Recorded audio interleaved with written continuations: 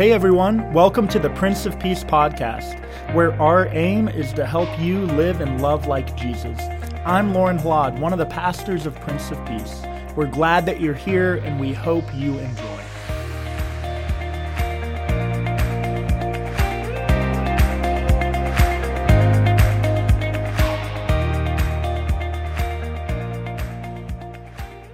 Well, good morning. It's been one of those weeks for me that has felt particularly heavy, and maybe you've felt that weight this week as well. It's honestly been one of those weeks where I've struggled all the way up until last night to figure out what exactly, God, do you want me to proclaim? What do you want me to say, standing in front of your people at Prince of Peace, in the wake of more national tragedy? It was 1 week ago that I first heard about the El Paso shooting and the shooting that happened just up the road in Dayton. I was standing right there by the welcome desk when somebody came up to me and said, "Pastor Lorne, have you heard about what happened in El Paso?" And I said, "No, I haven't." And they told me the news about how an armed gunman walked into the 10th busiest retail store in America. That Walmart in El Paso is the 10th busiest retail store in America, and opened fire, targeting people of Mexican descent because of hatred in his heart.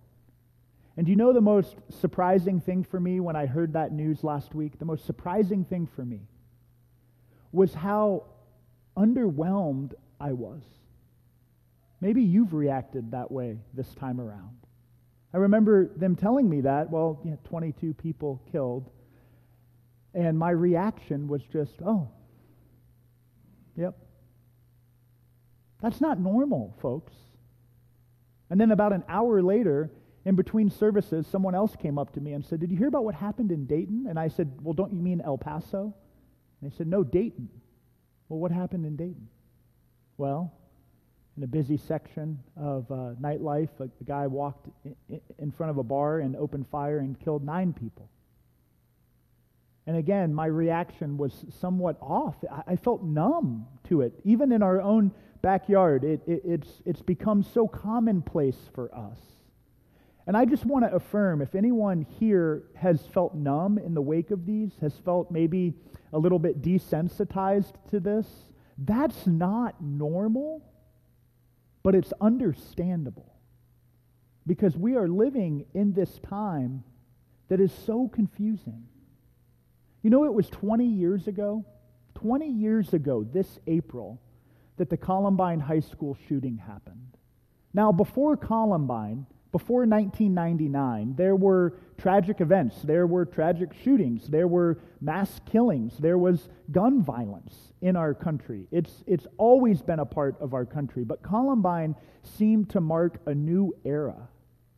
This new era of fear and domestic terrorism, of students being afraid to go to school, of people being afraid to go to movie theaters, of these tragic mass shootings that seem to be unique at the scale that they are to our country. Now, I interned in Littleton, Colorado. Just like Pastor Alicia and Pastor Kim interned here in Loveland, my internship site was Littleton, Colorado. The local high school that the majority of students went to was Columbine. That year I spent doing ministry there, it taught me that those scars are deep, that those wounds are not healed. These things are not supposed to happen. I found myself now this week doing something that I haven't thought about in a long time. In the military, you're trained to always be hyper-vigilant, to always be on the lookout, to always be aware of your surroundings. And I found myself, out of old muscle memory, going into the grocery store and just kind of scanning the area, looking at people, looking at if could they have something under their coat. This isn't normal. This is not what God intended.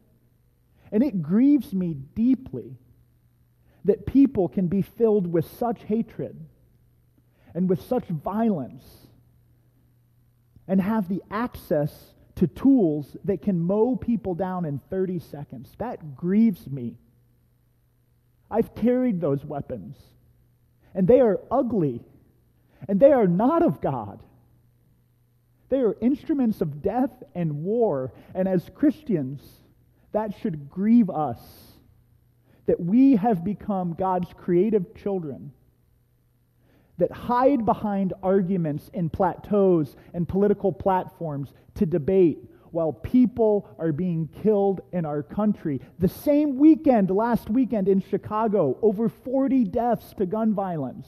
Didn't even make the news because of these other tragedies. We need to wake up, America. We have a problem. No other country on earth experienced the amount of death to gun violence than our nation. And there are no simple answers, and there are no easy answers. But hiding behind old rhetoric, I'm tired of it. I'm over it. Because as a follower of Jesus, I firmly believe that God wants us to embody love, radical love, which means that we better be ready for action and have our lamps lit. Because now, more than ever, the world needs the children of peace. Now more than ever, our country needs people of good faith to stand up, shoulder to shoulder with those who grieve and mourn and provide Christian care. Now more than ever, we need to lay down our false ideologies to take up our true identity. Followers of Jesus Christ, who had no room for hatred or anger or silly arguments in his heart. For he understood that his mission was crystal clear: to proclaim release to the captives and liberty to the oppressed, to love beyond measure. Is love the dominant value in our lives? Or do we forget that so quickly? Have you ever created something? Have you ever used your hands or your heart or your mind to create something?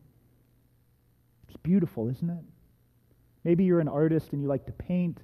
Maybe you've built a website and you want to share it. Maybe you've started a business or a relationship. You've created this new relationship and you want to show it off to the world, right?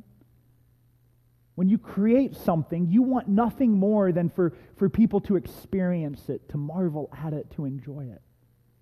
Well, lately in our house, Noah has started playing, our 2.5-year-old has started playing with these foam blocks, right? Little foam blocks, rectangles, squares, triangles, semicircles, little foam blocks. We have a bin filled with them. And that bin lives in the living room, which I've always found funny, right? Living rooms. We have a living room and a family room. No life ever happens in the living room. Maybe that's like in your house. Like a family room is where the action is. But the living room's like that room you don't sit in, and you really don't want, people to sit in because it looks nice. Well, our living room is where Noah gets to the work of creating. Just a few weeks ago, he started playing with these blocks for the first time. They were there for a long time, but he's just recently taken interest in them. And we can be in the kitchen or in another room, and Noah will get busy building these blocks, and he'll run into the kitchen. He'll come and find us. And I remember the first time this happened. Noah ran into the other room, and he said, Daddy, come and look. I built you something. I built you something. And I went into the room, and now I know all parents think that their kids are geniuses, but mine really is. I mean, when I saw what he built, I started looking up engineering schools. And I remembered that The Ohio State University's got a great engineering school. And I thought, well, son, you're really going to make your dad proud one day.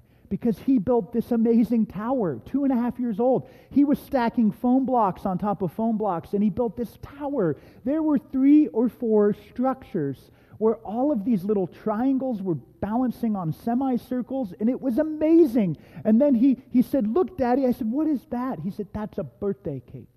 That birthday cake's for you. I said, my birthday's not for months. He said, that's your birthday cake.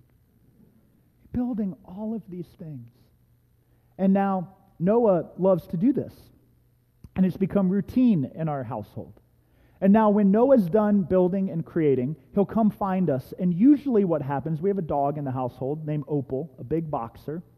And that dog, the whole family, we will all run into the living room. And unfortunately, a lot of the time, Opal is so excited that her tail will knock over some of those blocks.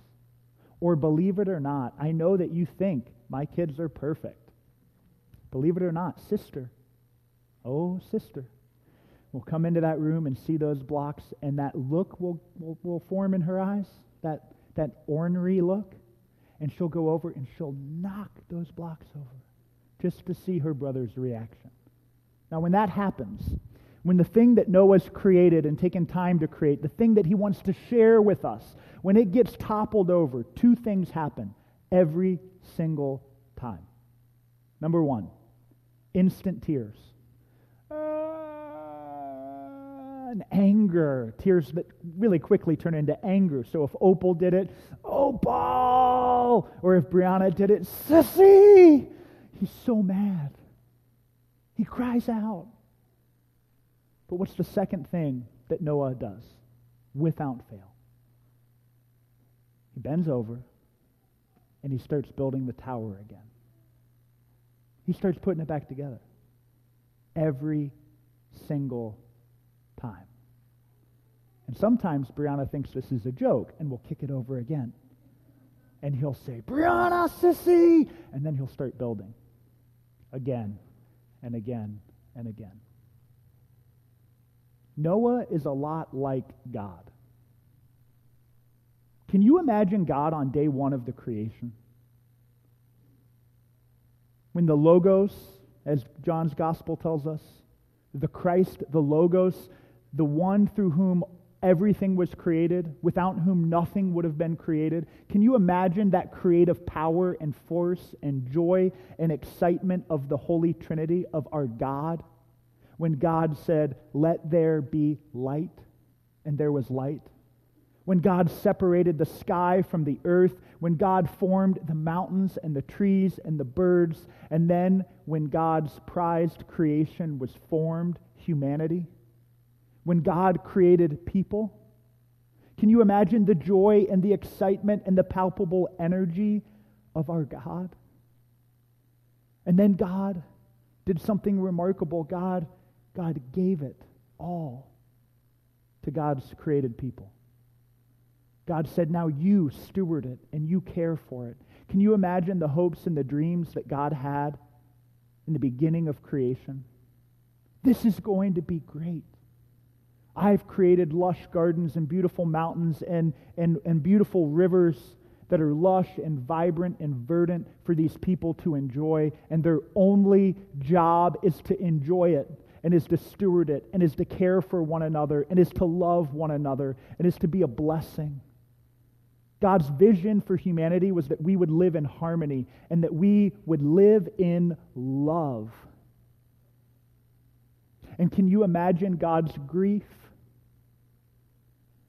when our ancestors first wanted to be just like God and have all the power and have all the wisdom and have all the knowledge, and when that hunger for power and wisdom and knowledge led them to sin, and so they ate of the fruit?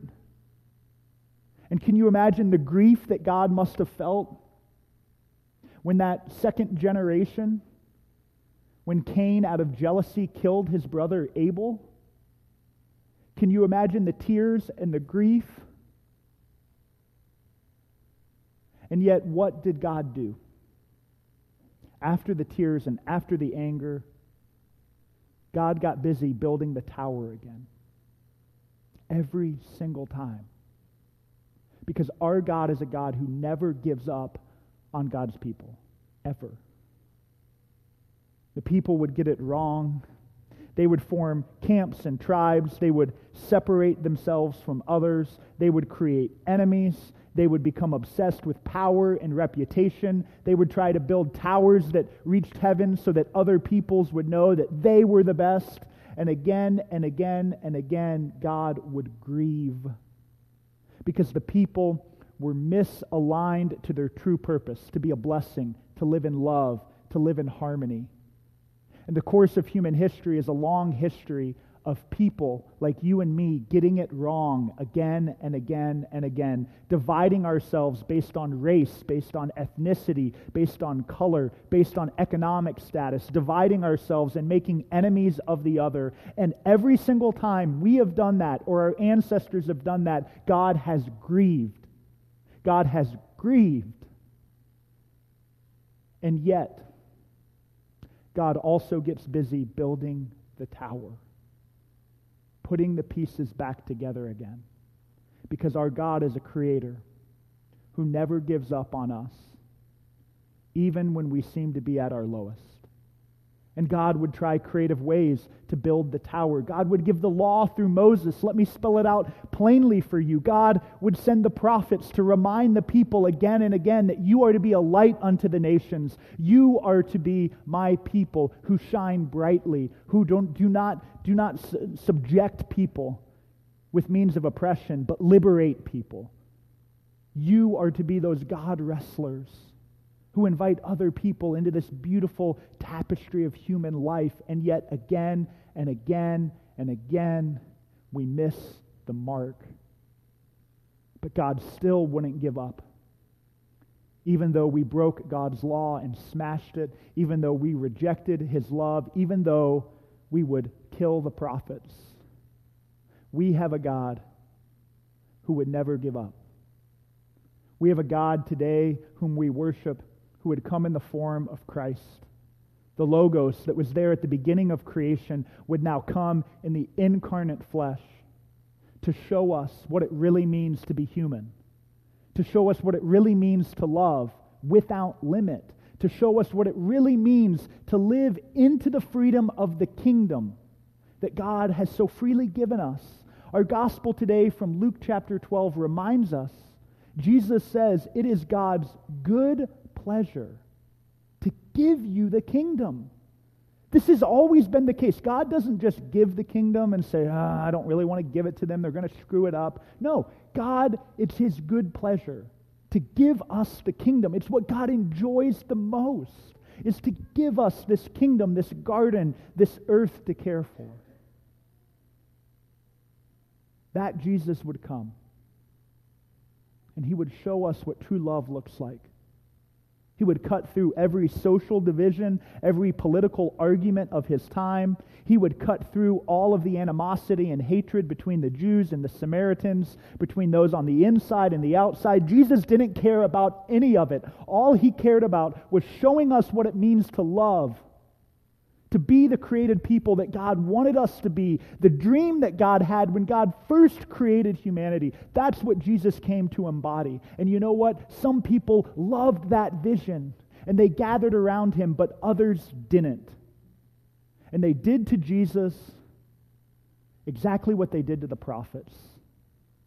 They made Him out to be the enemy, the one standing for love and justice and peace. They made Him into the enemy of the state, and they killed Him. And they said, you're done. You're done. No more of this radical talk. You don't live in reality, Jesus. We're going to hush you up, and we're going to publicly ridicule you and make you a scene so that others will know that they need to obey the empire. And it looked like death and hatred, and that old narrative, it looked like it won for about a day and a half.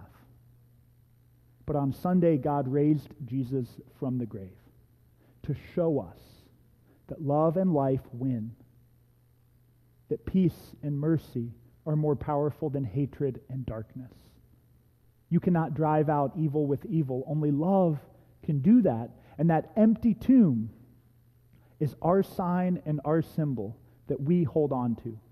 That the very worst thing that could ever happen to us will not be the last thing. God building the tower again and again and again.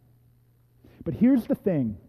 Here's the thing that I've really been wrestling with this week. Yes, we have a God who always builds the tower, creates again, puts the pieces back together. But I think sometimes we forget our place in this story. We wash our hands clean. We say there's nothing I can do or I should do. God will have to fix it all in the end of the days, right? So we go back to our old arguments. We continue to grow numb. We continue to just throw our hands up in the face of these horrendous tragedies.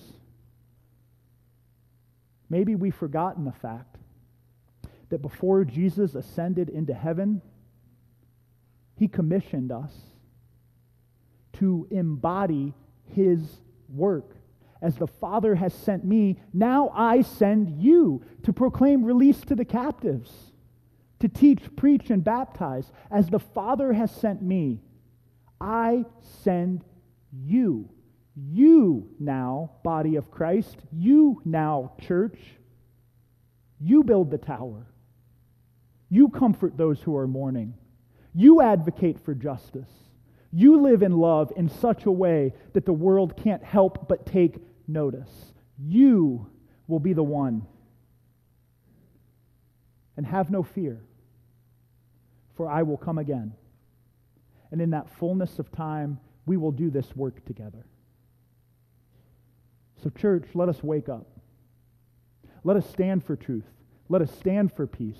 Let us embody the name of our very congregation, for we are Prince of Lutheran Church.